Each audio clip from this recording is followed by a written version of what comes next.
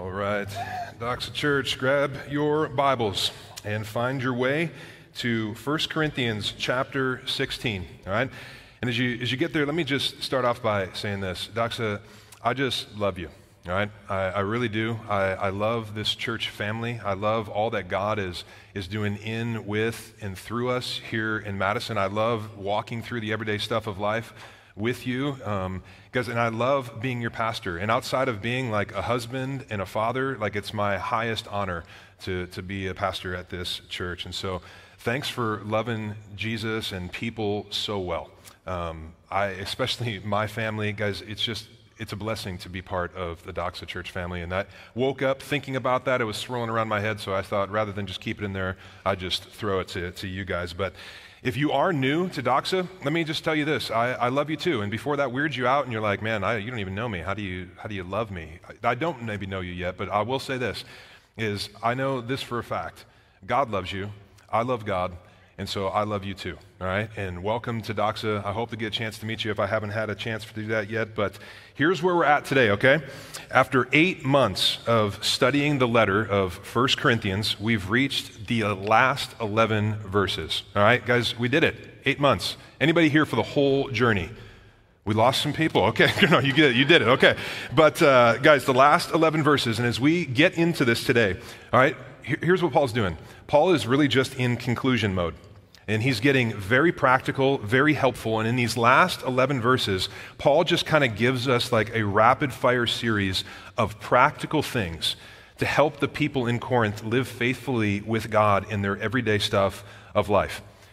And while this was written to a very specific group of Christians in a very specific time with very specific things going on with them, here's what I want to remind you of. We've talked about this a lot, but guys, this letter, all of Scripture, is very timely and timeless for us. That what we're going to get into today and what we got into over the last 8 months has been just so applicable to our lives here in Madison. But let me just remind you of kind of like what's been happening in Corinth as Paul is writing this letter. So remember from week 1, like Corinth was just this booming city, this metropolitan city that it was just growing crazy. The population was going nuts. And you had basically two emerging groups of people. You had a lower class people that were following this guy named Jesus of Nazareth, and they were growing very rapidly. But then you also had this other group of people that was more of an upper class tier that weren't following Jesus, but were just following the ways of culture, and this group was growing rapidly as well. And what happened in Corinth is that these two groups of people collided. And when they collided, they didn't just kind of bounce off each other and repel from each other, but what they did was as they hit and collided, they overlapped. And as this happened, many Christians started living in the overlap. And the church became more like the culture. And it was causing a lot of issues in the church. And people were drifting. As they lived in the overlap, they were drifting away from God and His plan for their lives. And guys, this is so similar to what has happened in our world today. Church and culture collide, and many Christians find themselves living in the overlap, kind of floundering through life and drifting away from God. But God really wants to help us today. And Paul wants to help us understand this. And so let's just read this. 1 Corinthians chapter 16. We'll pick up where we left off last week, which is verse 13. And here's what the Apostle Paul says. Be watchful, stand firm in the faith, act like men. Be strong, let all that you do be done in love. Now I urge you, brothers, you know that the household of Stephanas were the first converts in Achaia, and that they have devoted themselves to the service of the saints, to be subject to such as these, and to every fellow worker and laborer. I rejoice at the coming of Stephanas and Fortunatus and Achaeus, because they have made up for your absence, for they refreshed my spirit as well as yours. Give recognition to such people. The churches of Asia send you greetings. Aquila and Prisca, together with the church in their house, send you hearty greetings in the Lord. All the brothers send you greetings. Greet one another with a holy kiss. I, Paul, write this greeting with my own hand. If anyone has no love for the Lord, let him be accursed. Our Lord come. The grace of the Lord Jesus be with you. My love be with you all in Christ Jesus. Amen.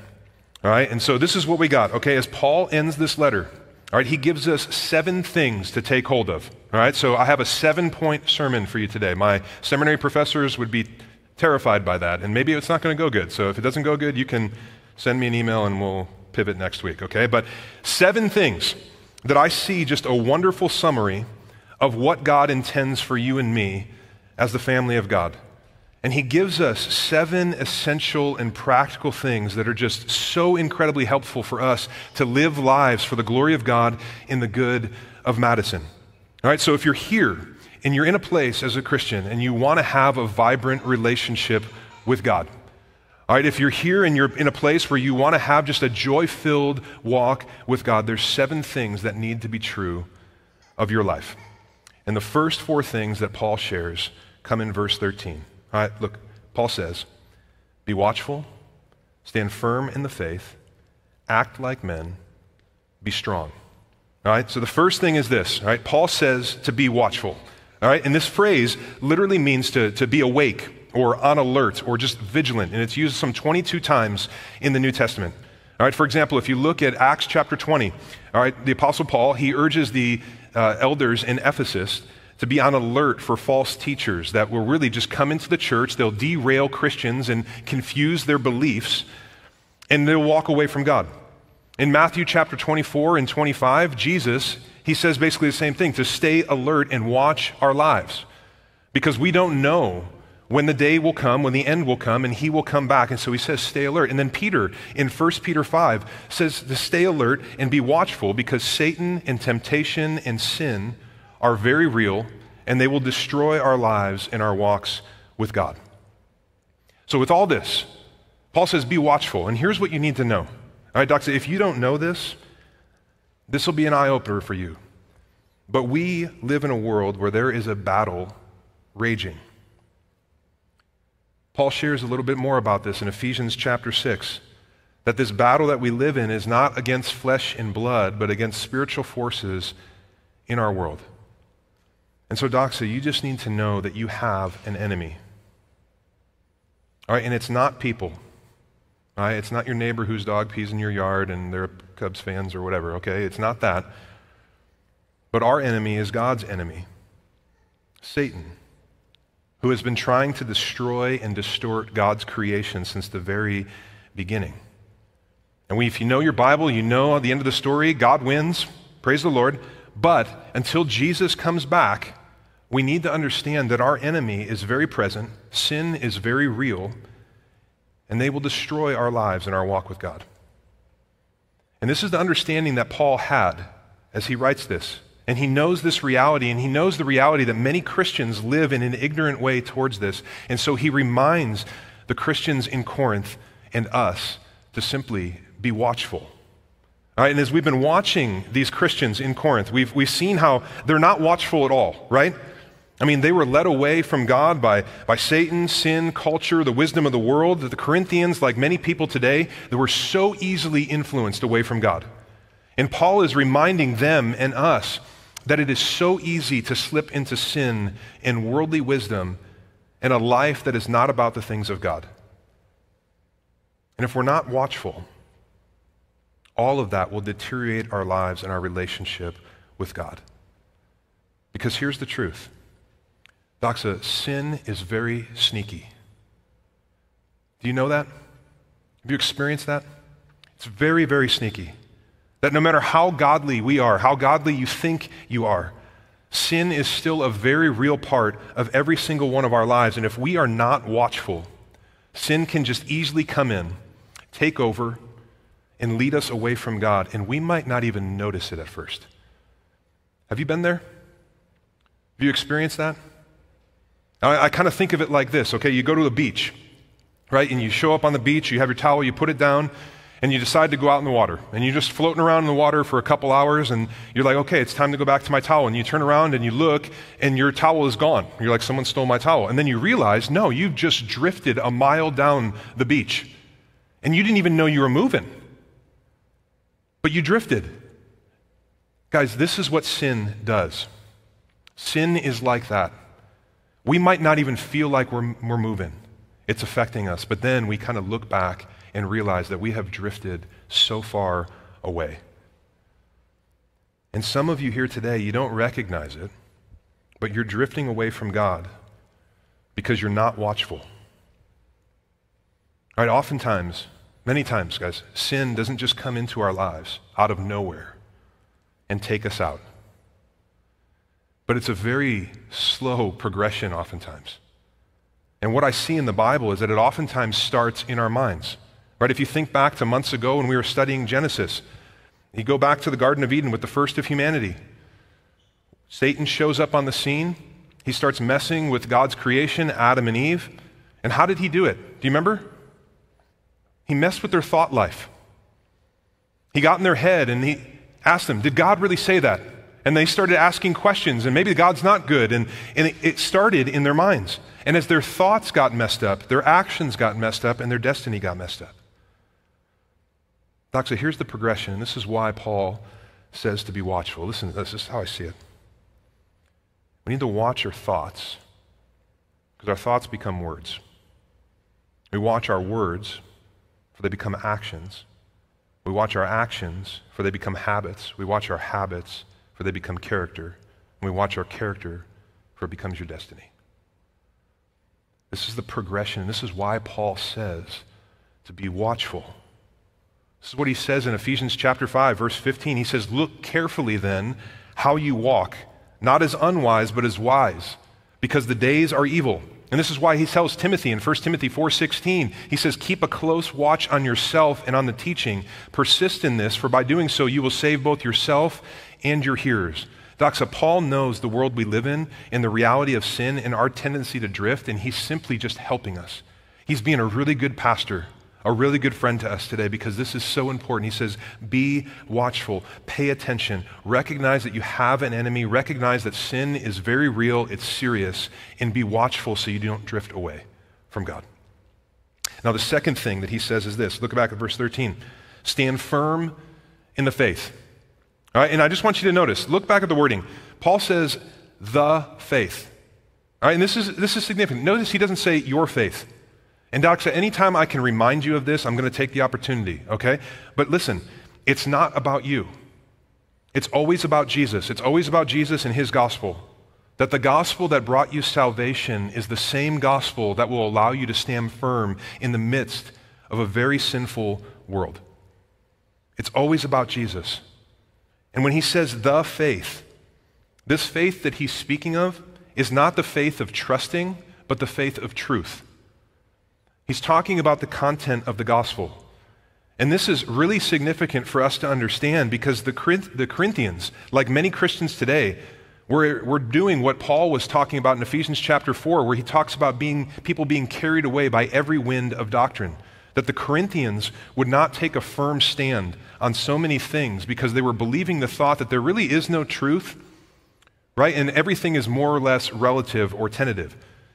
And if you think about our world, guys, this is the same as our world today. We're not that different. Humanity just goes around the same cul-de-sac. We do the same thing over and over and over again. And today, many people, even Christians, will still assert that there's no absolute truth and that everything is more or less relative. But Paul is saying, in light of the resurrection of chapter 15, we actually now know that there is an absolute truth. And his name is Jesus. And he proved it by raising from the dead. And so Paul says, stand firm and don't let the world tear you away from the truths of God. And so when he says, and he's talking about standing firm in the faith, he's talking about doctrine. And so while Satan cannot tear us away from saving faith, he can, and he oftentimes does, obscure the content of our faith and the truths of God. And if we don't hold firm to the truths of Scripture, we will, just like the Corinthians, how they started doing this, will slip into wrong thinking, which will lead to wrong beliefs, which will lead to wrong behavior, and we'll find ourselves very far from the will of God. Have you seen this happen to people? Because maybe you've lived this at some point in your life. It happens all the time. People encounter God. They put their faith in Jesus. They start walking with Jesus. They're knowing his truths. And then they show up on campus. And they encounter some really smart people, some really smart professors, and they're influenced in an opposite direction of God by people that don't love God. Because this happens all of the time. And I'll even say this, guys, as a church that loves the next generation, we are here in Madison surrounded by thousands of college students. And in just a few days, there's going to be thousands of freshmen that come into the city and move on to campus at UW. And a lot of these freshmen are going to be in a place where they've met Jesus. They were part of a youth group in a church, and they had friends, and they're going to come here trying to follow Jesus. And they're going to step on campus and realize they're one of the few. And they're going to have professors that are going to mock God, and they're going to influence them. And they are going to be tempted to stray. And we don't even know who these Christians are, and we might not even meet them. But guys, as the body of Christ, we pray for our brothers and sisters. And so I would just say, guys, in this next couple weeks, be praying hard for these incoming students, that they would love Jesus, that they would find community, that they would find the Salt Company or another ministry that loves Jesus so that they're not alone, that they would not turn their back on God. Guys, we need to pray. Pray for these students that are coming here. Because this is what happened to the Corinthians. They found themselves just influenced, and they drifted. We saw this in chapter 1. Right? These Christians are being influenced by unbelieving people around them. They started to think that the faith that saved them, the Jesus that they followed, was just all foolishness. And human philosophy and wisdom just obliterated their view of God and His Word. And Doc said, this can so easily happen to all of us today. And so stand firm. Now, how do we do that? Because I'll tell you one thing, this is what it requires of us. We must be, if you want to stand firm in the faith, we must be well taught in the Word of God, knowing the truths of God. You need to know the Bible. And this is one of the reasons why we seek to be a Bible-saturated church, right? That if you prick us, we bleed Bible, right? And I say that all the time, and you're like, wow, he just thinks that's a really cool. No, I do that because I want us to know the truth. The goal is not to be in like trivia leagues and win trophies or anything like that with Bible contests. The goal is for us to walk faithfully with God and to walk closely with Him, holding on to His truth until we show up in eternity in glory with Him. Stand firm. And so, verse 13 again, be watchful, stand firm in the faith. And the third thing that Paul says that Christians need to do is this: act like men. Okay? So what does that mean, right? Because some of you ladies are probably like, I don't know, I got to grow a beard, get a truck, drink Budweiser, shoot some stuff. Like, what do I do with that, right? So, but here's what you need to know. Because it's important for us to understand that Paul is not contrasting masculinity and femininity here. All right, what he's doing is he's actually contrasting full-grownness and childlikeness. We saw this same language in chapter 13, verse 11, where Paul says, when I was a child, I spoke like a child, I thought like a child, I reasoned like a child. But when I became a man, I gave up childish ways. And so when Paul says to act like men, he's speaking about the basic idea of maturity. And as he was telling the Corinthians to do this, to be mature, he was essentially just saying, live in a way that you have not been living. Because if you think back to it, the Corinthian Christians were very, very immature, and Paul was constantly addressing that. Chapter 3, chapter 4, chapter 13, chapter 14, all throughout the letter, they were very immature. And it was leading to all kinds of problems in their church. They were arguing with each other. They were gossiping. They were choosing sides. They were getting easily offended. They were suing each other. They were living in crazy ways, very selfishly. They were just acting like children rather than living like Jesus. And Doxa, one of my regular prayers for Doxa Church is that we would be a church family who is spiritually mature. But here's what this means, okay? Maturity is not just you knowing a bunch of stuff. I mean, the truth is, guys, I know a lot of people who know a lot about the Bible. They've memorized a lot of verses, memorized a lot of passages, and they're some of the most immature people I've ever met in my life. And the truth is, this was me in my 20s. I knew a ton of theology, but was very immature. But I want you to hear this, Doxa. The pathway to Christian maturity isn't just about becoming a more knowledgeable person, but becoming a more obedient person. You get the difference there? Christians are so good at just learning a bunch of stuff and filling up our heads and doing the thing, right? And writing in your journal and taking a picture on Instagram, and then you walk out and you don't do anything about it. It's about obedience. All right, this book, guys, the Christian life is not about mastering this book. It's about letting this book master you. Obedience. Hearing the Word of God and doing it. This is a huge thing with maturity. Obedience to God and His Word. And I would encourage you at Connection Group this week, talk about this. Talk about it. Open up your lives and just say, yeah, I'm not doing it, or I am doing it. Here's how I do it. And help each other learn to follow Jesus. Now, if you're a Christian, you hear this stuff and you're like, obedience, maturity, for sure. We know that's important. But you know as well as I do that this is really hard, right? Not the only one. It's pretty hard to follow Jesus and be obedient, right? This is a godly church. Praise the Lord. I need to have... It's tough. Guys, and I don't know about you, but man, I'll get in the Word and I'll think about it and I'll read about it and I'll meditate on it and I'll pray through it and I'll be like, okay, yeah. And I just, day to day, sometimes I just don't feel like I have the strength to do it and to be obedient. And this is why I love what Paul says next, verse 13 again. Be strong. And I love this one because it's not what you think, all right? God gives us strength to live out these things that Paul is laying out for us. But that strength that Paul is talking about is not strength that comes from within us, but it's a strength that comes to us and moves through us. All right, Paul was not at all interested in how much the Corinthians could power clean, all right? Guys, he wasn't concerned with the gains, right? He didn't care about that. What he cared about was this strength that God gives.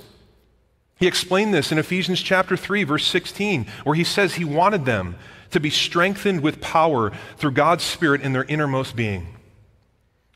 And we know from Romans chapter 8, verse 11, that the same Spirit that raised Jesus from the dead is living in us as Christians, and this is a spirit of power. And so the Christian is empowered to continue doing and living the way that Jesus did.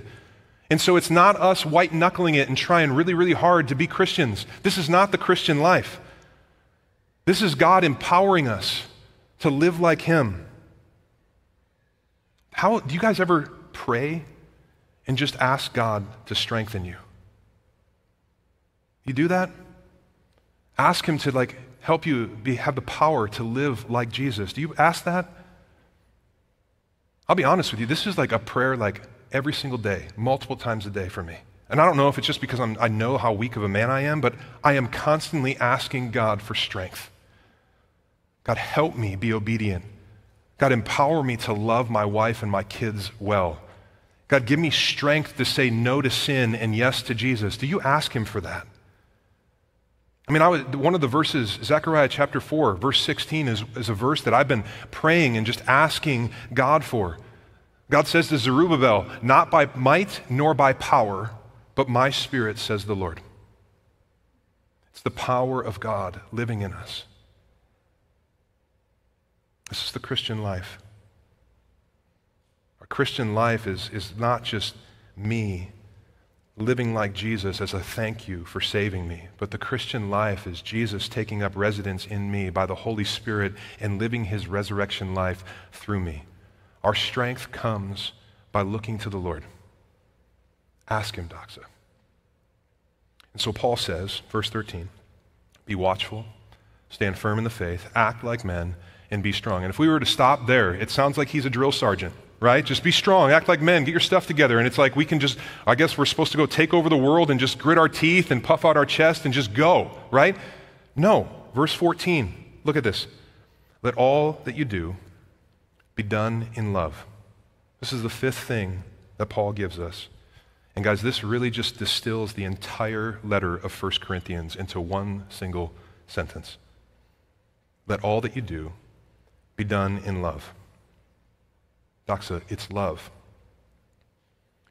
And if we think back to chapter 13, the great love chapter of the Bible, we remember that love is meant to hold everything together that Paul has been talking about. There's a pastor named Charles Swindoll. This is how he talks about it, and I quote. He says, without love, you will not be watchful and discerning, but rather narrow and suspicious. If you stand firm without love, you will be an isolated fanatic, ugly in temperament and intolerant towards the lost. Without love to balance your maturity, you will be critical, judgmental, and harsh. And if you are strong yet not have love, you will lack the tenderness that will attract others to your bridled strength. Love holds it all together. In fact, you think about Jesus and his words in John 13:35. He says, everybody will know you're my disciples by your what? Your love. So, Doxa, how are you loving? Is love a mark of your life? Again, ask the people around you in your connection group. Get in the car with your friend, your spouse, and just ask, do you see the love of God in me? And I know some of you guys are terrified to ask your wife that. I asked my wife that this week. But guys, this is part of being a Christian. What are we doing? Are we playing games and just flying a flag, but there's nothing to show for it? Or are we actually trying to live like Jesus for the sake of the world? I pray that God helps this to be a marker of Doxa Church that we love very, very well. Now look at verse 15. All right, the sixth thing that Paul shares is in the context of talking about a few different people, a few leaders in the church. Here's what he says.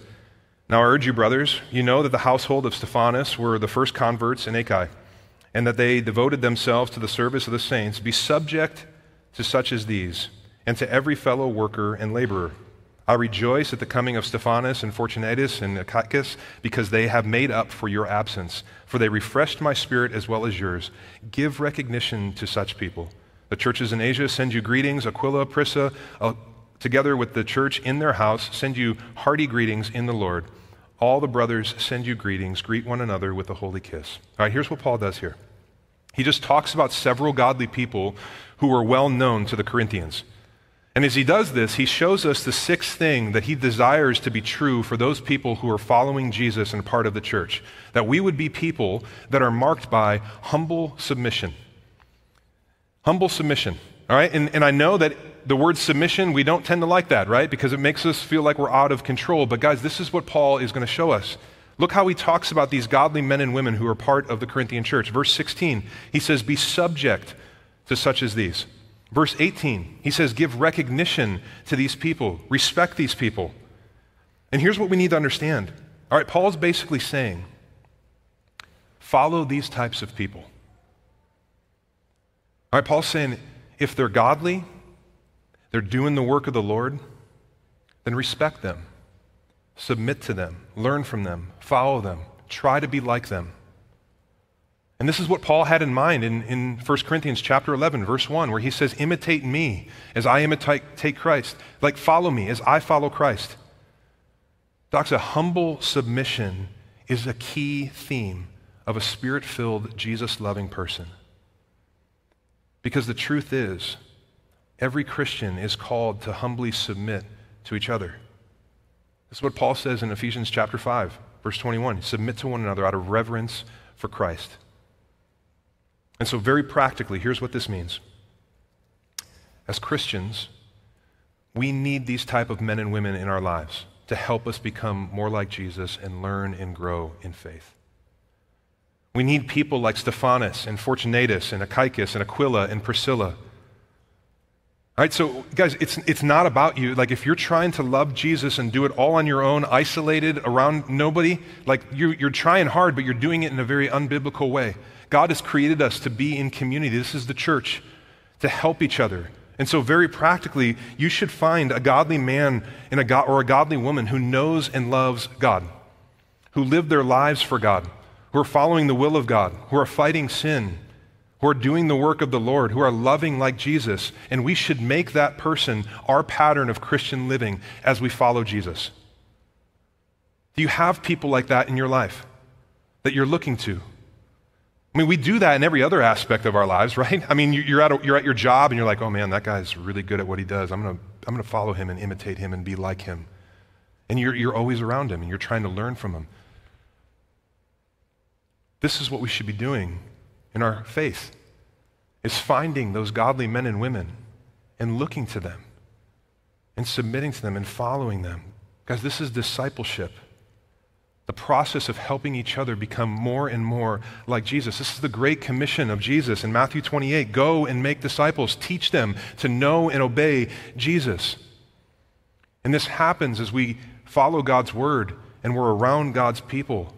And as we follow and submit to these godly men and women that are leading us, they help us to change and to become more like Jesus, that we can grow in maturity, in love, and that our lives can then become a pattern that other people can look after. Guys, you see it? This is discipleship. This is how the church is supposed to live. And the bottom line is this, is that Paul wanted the selfish, unsubmissive Corinthians to submit to the example of these godly men and women, just as he continually submitted himself to Jesus and his example. So, Doxa, we're called to humbly submit to those who are godly, submitting their lives to Jesus, are doing the work of the Lord, and we're to look to them as our help and our example as we grow and become more and more like Jesus, so then people could do that for us. So the last thing is this, all right? How do you think Paul is going to end this letter? You've been learning about Paul. How do you think he's going to end this? I mean, you saved the best for last, right? 3 verses, 4 times, Jesus. Paul mentions Jesus.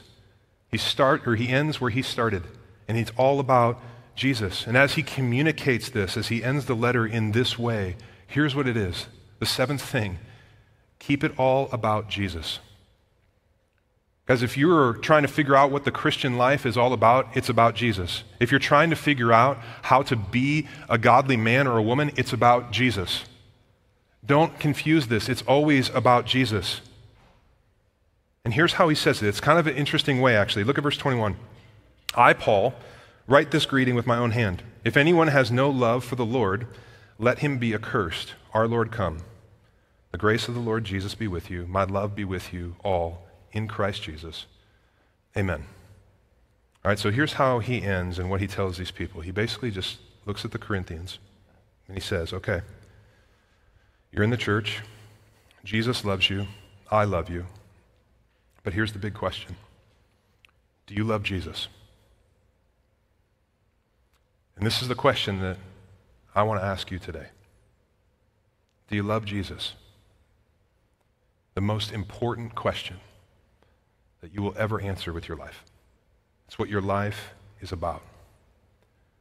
And if you're here and honestly you're like, no, I don't. I just want you to know you are always welcome at Doxa Church. It was not that many years ago that I sat in that church, that seat and said, no, I don't. And one of the highest honors I have is to teach you the Bible, and I love that you're here. But if you would say, no, I don't love Jesus, Paul just says you need to realize that a curse is on you. That if you're here today and you haven't repented of sin and put your faith in Jesus, I just need you to know that you're not in a good spot with God. Your sin has separated you from God. You're actually an enemy of God, not a child of God. And while there is a great reason to sing today, you don't have that reason yet. And I need to just be honest with you and tell you this because I love you. And you just need to know that sin is a serious thing. And if you haven't repented of sin and turned to Jesus, which is the only way we find forgiveness in heaven, in eternal life, and salvation, and reconciliation with God, if you haven't done that, then the curse of sin is on you. And that curse might not seem like a big deal. It might not affect your present life, but I can guarantee you it's going to affect your eternal life.